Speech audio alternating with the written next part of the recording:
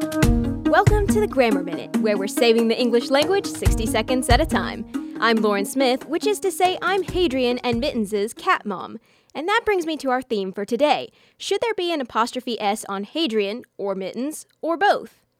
It depends on whether the owners are joint owners of the same thing, or if they each have their own. In the example above, Mittens and Hadrian are both my cats, so I am Hadrian and Mittens' cat mom. The apostrophe S should only go after Mittens' name. If, however, we were talking about their toys, then both names would require an apostrophe S since each of them has their own toys. In short, if they're sharing, they share an apostrophe too.